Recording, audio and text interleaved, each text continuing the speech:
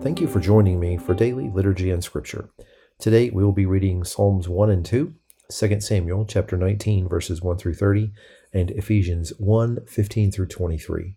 Before we begin, let's say together the Apostles' Creed. I believe in God, the Father Almighty, creator of heaven and earth. I believe in Jesus Christ, his only Son, our Lord. He was conceived by the Holy Spirit and born of the Virgin Mary. He suffered under Pontius Pilate, was crucified, died, and was buried. He descended to the dead. On the third day he rose again. He ascended into heaven and is seated at the right hand of the Father. He will come again to judge the living and the dead. I believe in the Holy Spirit, the Holy Catholic Church, the communion of saints, the forgiveness of sins, the resurrection of the body, and the life everlasting. Amen. Psalm chapter 1. Blessed is the one who does not walk in step with the wicked, or stand in the way that sinners take, or sit in the company of mockers, but whose delight is in the law of the Lord, and who meditates on his law day and night. That person is like a tree planted by streams of water, which yields its fruit in season, and whose leaf does not wither. Whatever they do prospers. Not so the wicked. They are like chaff that the wind blows away. Therefore the wicked will not stand in the judgment, nor sinners in the assembly of the righteous. For the Lord watches over the way of the righteous, but the way of the wicked leads to destruction. Psalm chapter 2. Why do the nations conspire, and the peoples plot in vain? The kings of the earth rise up, and the rulers band together against the Lord and against his anointed, saying, Let us break their chains and throw off their shackles. The one enthroned in heaven laughs. The Lord scoffs at them. He rebukes them in his anger and terrifies them in his wrath, saying, I have installed my king on Zion, my holy mountain. I will proclaim the Lord's decree. He said to me, You are my son. Today I have become your father. Ask me, and I will make the nations your inheritance, the ends of the earth your possession. You will break them with a rod of iron. You will dash them to pieces like pottery. Therefore, you kings, be wise. Be warned, you rulers of the earth. Serve the Lord with fear, and celebrate his rule with trembling. Kiss his son, or he will be angry, and your way will lead to your destruction. For his wrath can flare up in a moment. Blessed are all who take refuge in him. 2 Samuel 19, 1 through 30.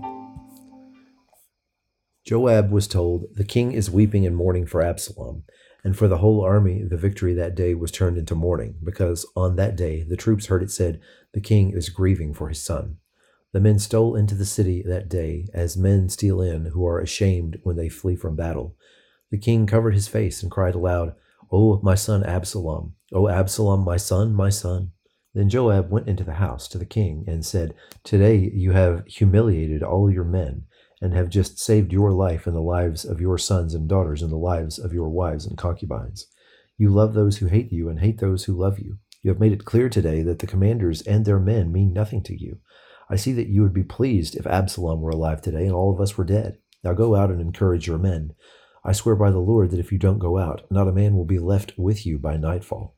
This will be worse for you than all the enemies that have come on you from your youth till now. So the king got up and took his seat in the gateway.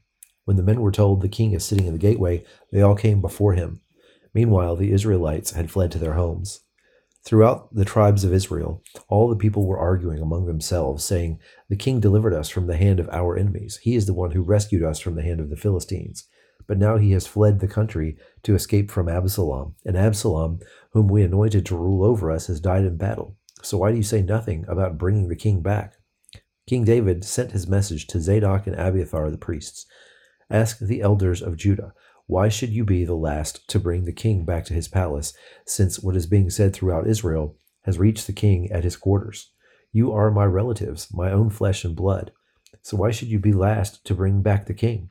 And say to Amasa, Are you not my own flesh and blood? May God deal with me, be it ever so severely, if you are not the commander of my army for life in place of Joab. He won over the hearts of the men of Judah, so that they were all of one mind. They sent word to the king, saying, Behold, you and your men. And then the king returned and went as far as the Jordan.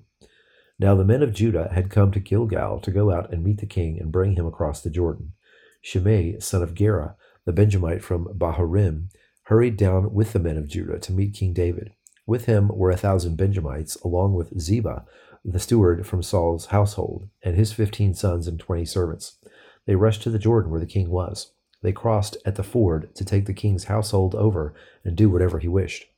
When Shimei, son of Gera, crossed the Jordan, he fell prostrate before the king. And he said to him, May my lord not hold me guilty. Do not remember how your servant did wrong on the day my lord the king left Jerusalem. May the king put it out of his mind. For I, your servant, know that I have sinned. But today I have come here as the first from the tribes of Joseph to come down and meet my lord the king. Then Abishai, son of Zeruiah, said, Shouldn't Shimei be put to death for this? He cursed the Lord's anointed. David replied, What does this have to do with you, sons of Zeruiah? What right do you have to interfere? Should anyone be put to death in Israel today? Don't I know that today I am king over Israel? So the king said to Shimei, You shall not die. And the king promised him on oath. Mephibosheth, Saul's grandson, also went down to meet the king. He had not taken care of his feet, or trimmed his mustache, or washed his clothes from the day the king left until the day he returned safely. When he came to Jerusalem to meet the king asked him, Why didn't you go with me, Mephibosheth? He said, My lord the king, since I your servant am lame, I said, I will have my donkey saddled and will ride it, and I will go with the king. But Ziba my servant betrayed me, and he has slandered your servant to my lord the king. My lord the king is like an angel of God, so do whatever you wish. All my grandfather's descendants deserve nothing but death from my lord the king, but you gave your servant a place among those who eat at your table. So what right do I have to make any more appeals to the king? The king said to him, Why say more? I order you and Ziba to divide the land. Mephibosheth said to the king, Let him take everything. Now my lord the king has returned home safely.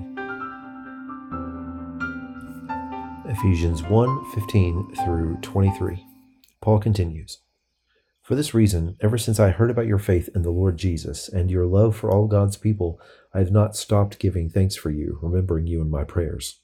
I keep asking that the God of our Lord Jesus Christ, the glorious Father, may give you the spirit of wisdom and revelation, so that you may know him better. I pray that the eyes of your heart may be enlightened in order that you may know the hope to which he has called you, the riches of his glory inheritance in his holy people, and in his incomparably great power for us who believe.